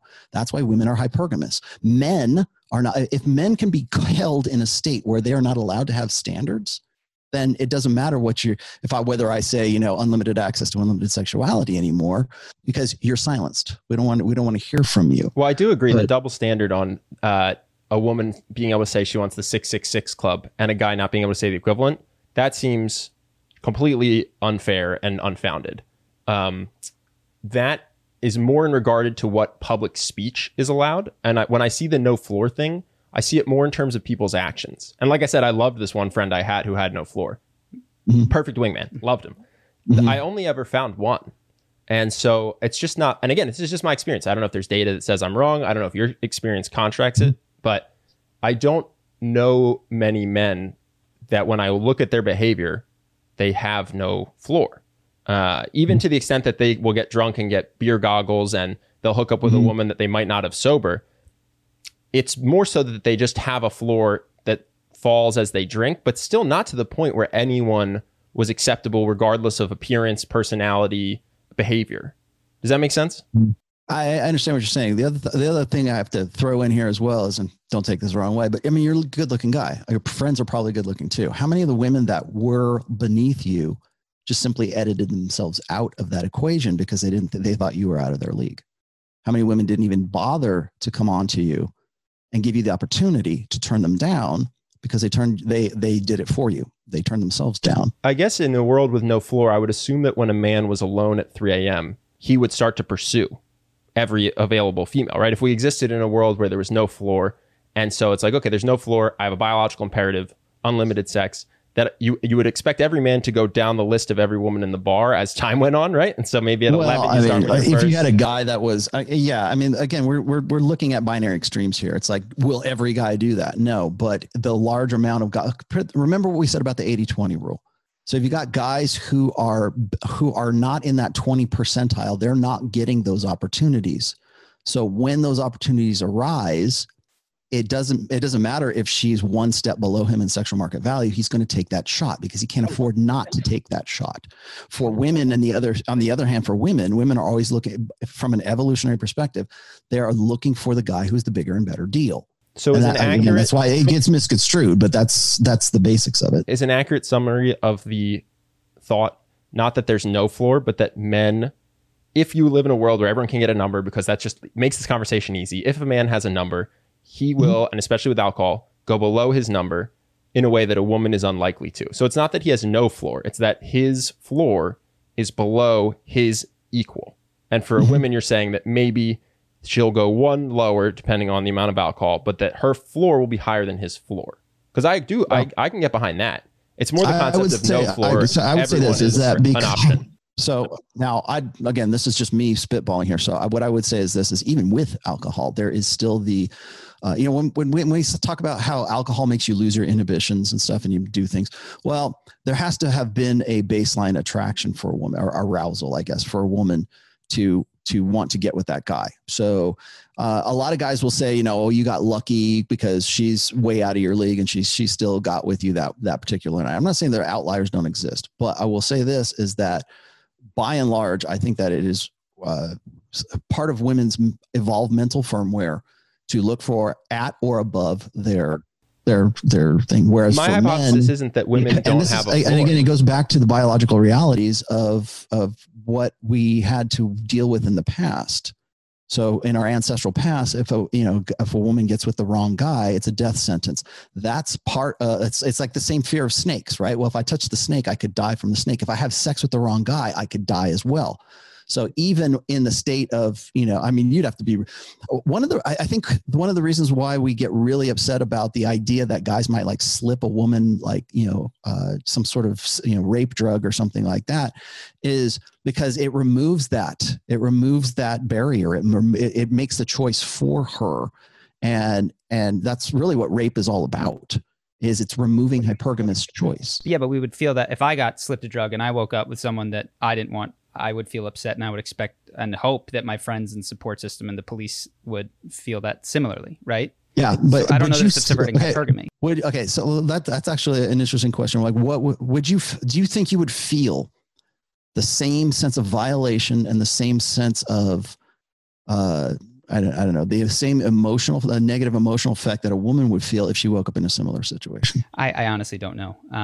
Luckily, I would say no. And the only reason I would say no is because there's a part of women's mental firmware that says, oh my God, the choice of hypergamy, the selection, like my sexual selection, whatever was taken away from me. That's really what amounts to rape right now, is sex a woman didn't want to have. And we're really we're inching our way towards pretty much any sex that a woman doesn't want to have is called rape. So when we talk about like duty sex for like, Christian women who have sex with their husbands because the Bible told them to have sex, they didn't really want to have sex, but the Bible said I should have sex with you. So therefore I'm going to have sex with you. Might be starfish, lackluster sex, but I still did it. If the law of the land says that any sex you didn't want to have is rape, well, guess what? You're a victim of marital rape, and now we want some money in the divorce settlement. Can I clarify? Because is any sex that anyone doesn't want to have in the moment is rape, right? What you're saying is that any sex that isn't driven by lusting behavior, that's what it's moving towards. Well, enthusiastic. Okay, so that's not me that's saying this, by the way. For issue, I don't know how we got to consent, but for issues of consent, we've gone from no means no way back in the 80 or late 90s. Then we got to yes means yes, which happened right around 2013, 2014. Yes means yes was, I have to ask permission for everything that I do. Can I touch you here? Can I kiss you here? Can I do this? Can I do that? And even Dave Chappelle did some comedy skit about like signing off on all the things that I get to do to you here in the next half hour kind of thing. That was yes means yes, which was absolutely ludicrous. And so then we get the Me Too movement. And so, rape and sexual harassment and sexual assault doesn't have a statute of limitations. It's one of the only crimes that doesn't have a statute of limitations. So we can go like Brett Kavanaugh. We want to confirm him for the Supreme Court of the United States. Well, when you were 17 and you were at that backyard kegger, you said some things to me that I considered sexual assault. So therefore you're disqualified from that. That's what I'm talking about. That kind of stuff right there. It's not so much that's the social side. Well, of the whole thing. For the Brett Kavanaugh thing, I don't necessarily think he did, or I have no idea, but it wasn't that he said some things. It was that he gang raped a woman was the accusation. So just to be clear. That was the accusation. Exactly. Well, that's what they made him. I'm also not saying what did or didn't happen, but he wasn't, I believe, at risk of going to jail. He was at risk at not getting a job, right? So I'm just saying, one of the most important jobs in the if he didn't do it, determine a job that would determine the social state and the political state of the United States. I'm just saying that's not about statute of limitations, actually. So like if every day, it is when I can go all the way back to, well, if that's the case, then when I was 10 years old, I pulled some girl's pigtails. Is that sexual assault? Well, if she comes forward 40 years later and says it? Listen, I actually think that this is going to make me sound like I have opinions I might not, but if Brett Kavanaugh had been consistently in high school abusing elementary school kids, and they wanted to use that as a character defect for not being able to be a Supreme Court justice, it's not about the statute of limitations or the crime. It's about the reflection of the person given the position. Does that make sense? Yeah. So it wasn't inherent to, oh, this only happened because it involved a woman and sex. It's just like, if this happened, then this is the kind of person you don't want making decisions for the country.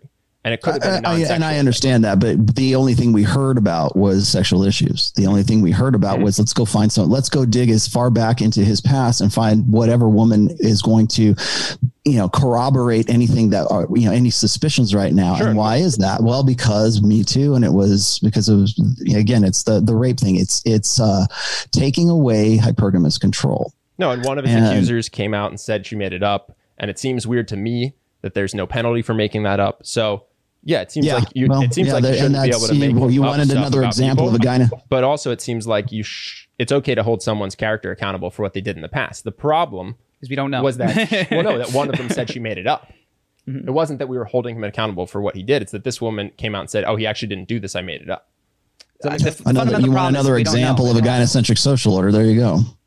Well, anyways, getting back to the consent thing is, and this is not my term. This is something I've been reading actually since about 2017. It's called enthusiastic consent.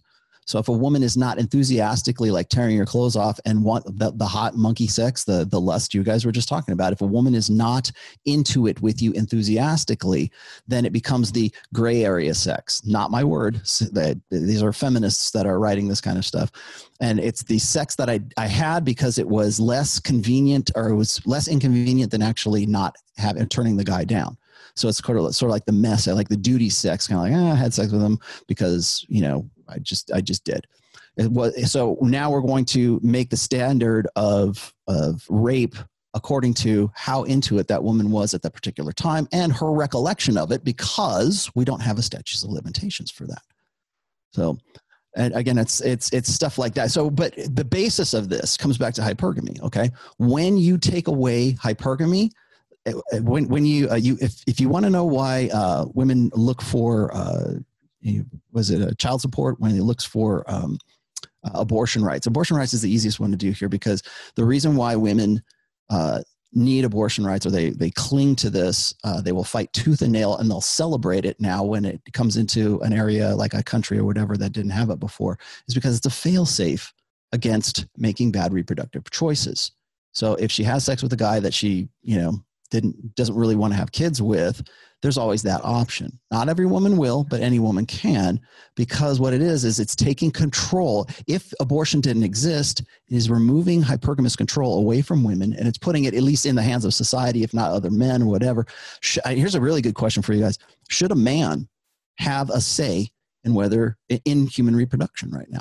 I'm so glad you pointed this to us. So I hope this will help maybe make the conversations more interesting.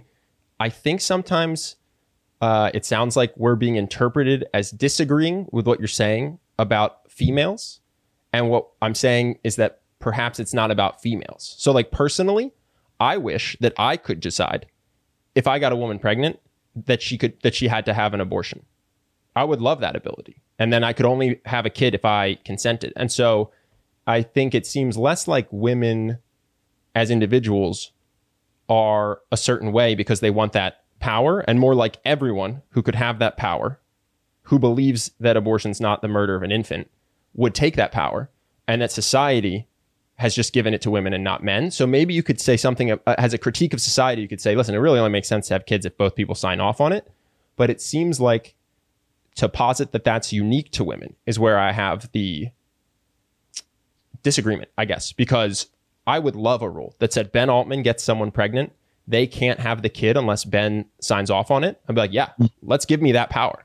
So I don't know that it's inherent to women to want that power so much as just some people want that power. Does that make sense? And I think I've seen that kind of throughout our conversation. So if we can, and I understand, we'll I understand what you're saying. Because I feel like we'll say, aren't men like that too? And then you'll say, here's why women are like that. And it's like, well, we don't necessarily disagree with that part, actually. So I think it could maybe make the conversation more interesting going forward if we're clearer on what we disagree with, so you address what we disagree with.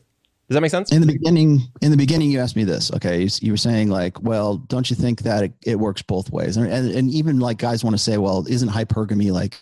Shouldn't that be like? There's always this want to find an equal and opposite reaction, right? So when I say, well, doesn't that work for men, or shouldn't it work for men? Whenever I bring up some sort of like red pill unflattering truth about women, one of the first reactions that I get from guys is, well, men do it too. Or women will say the same thing. Oh, men do that too, but they're just as bad. Or they do this and it's worse than that. Don't you think, as if that is, it's God's side called this whataboutism. And it's like, well, what about that's not what we're talking about. We're talking about women's nature right now. We're not talking about men's nature, but that's our natural default, is to think that if something exists in a woman, then there has to be some sort of co-equal balancing force that happens in a man. And the fact is here's a good one. The double standard thing. Women will say this all the time. They'll say, well, how come it is that when a woman has sex with a lot of guys that she's a slut, but when a guy has sex with a lot of guys, then he's a stud, or he's rewarded for that? And I go, the reason for that is because men and women are different. I agree. Men and women are different. The simplest answer to that is men and women are different. And so there's not always an equal and opposite reaction for certain things. Just sometimes there is. Yeah, sometimes there is. But I would say this is that men and women are different, and our differences are more significant than most people want to admit, because if they did, it would challenge a gynocentric social order. That gynocentric social order is heavily dependent on blank slate equalism. If we're all equal, if we all have the equal potential, if we all have equal opportunities, if we're all equal, then we should be able, like, it doesn't matter what your gender is. It doesn't matter how you feel about that. As long as you're happy, as long as we're all good, let your freak flag fly, sure, kind of thing, as long as we all feel it. And I was going to say is that the idea of the equal and opposite reaction is an extension of blank slate equalism.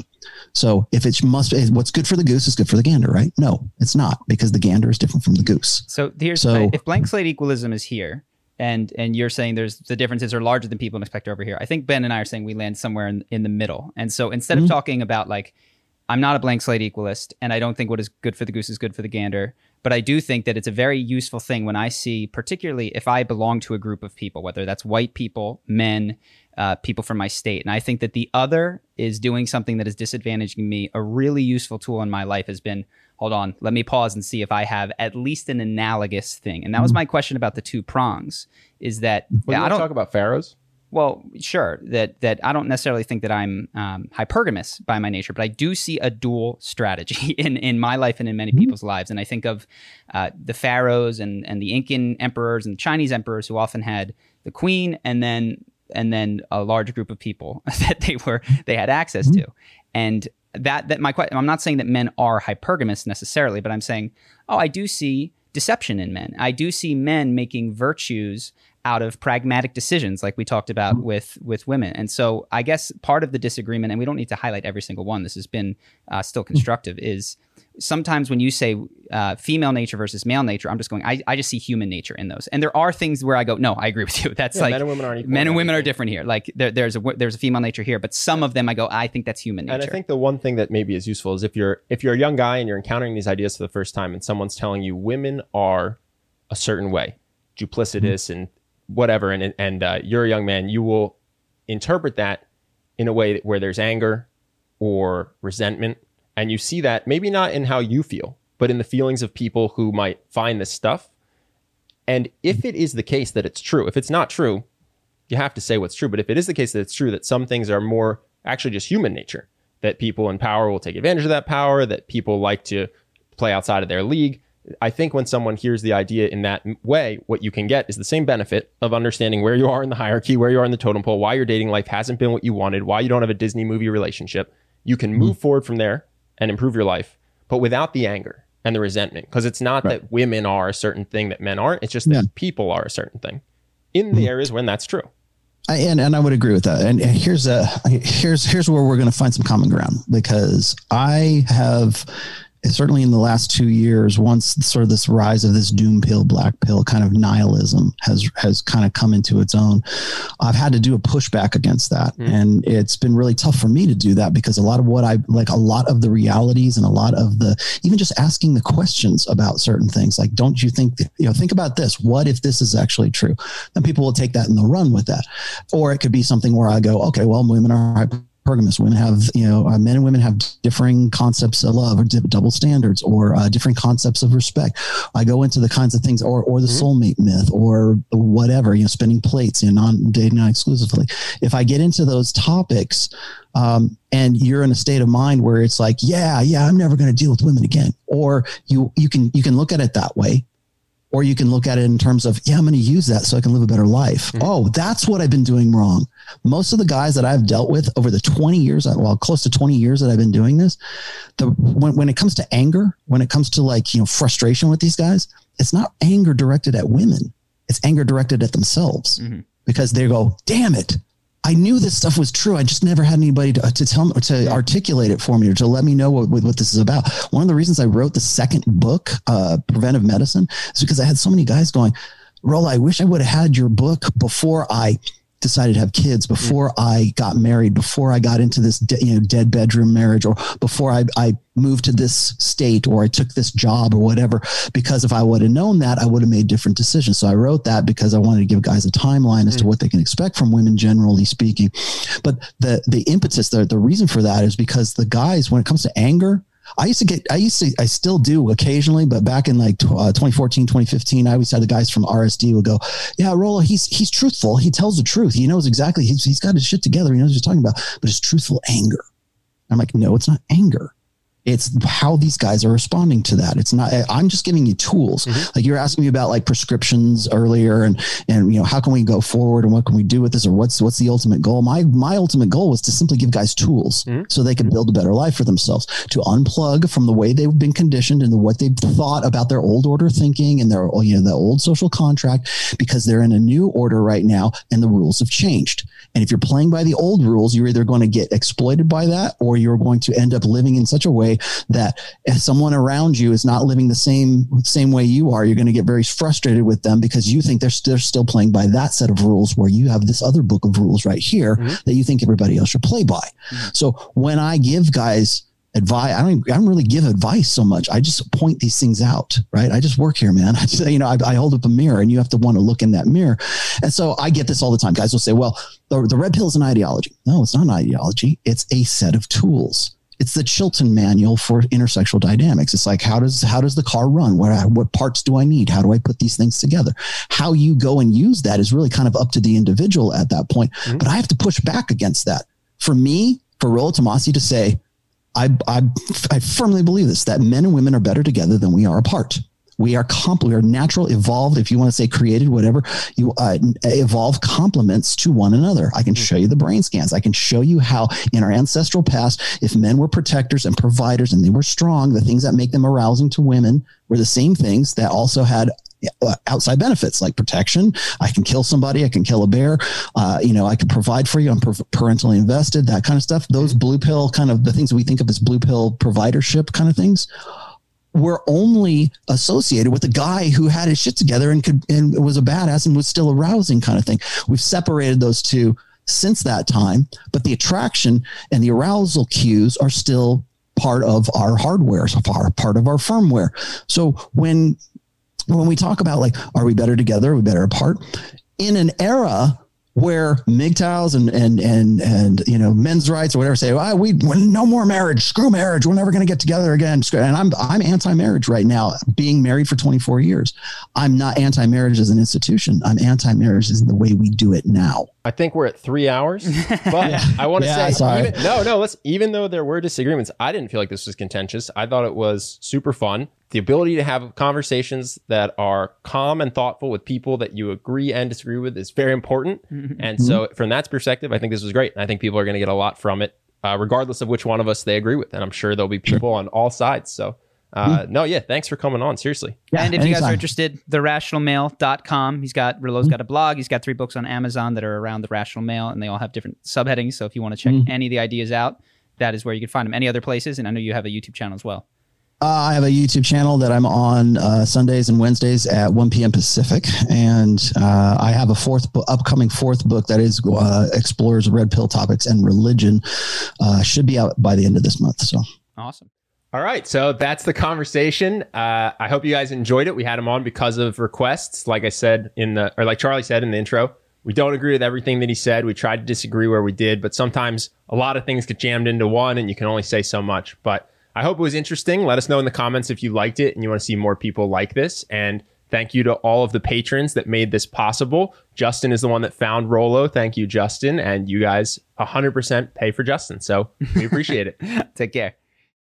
When you need mealtime inspiration, it's worth shopping Kroger, where you'll find over 30,000 mouth-watering choices that excite your inner foodie. And no matter what tasty choice you make, you'll enjoy our everyday low prices, plus extra ways to save, like digital coupons worth over $600 each week. You can also save up to $1 off per gallon at the pump with fuel points. More savings and more inspiring flavors make shopping Kroger worth it every time. Kroger, fresh for everyone. Fuel restrictions apply.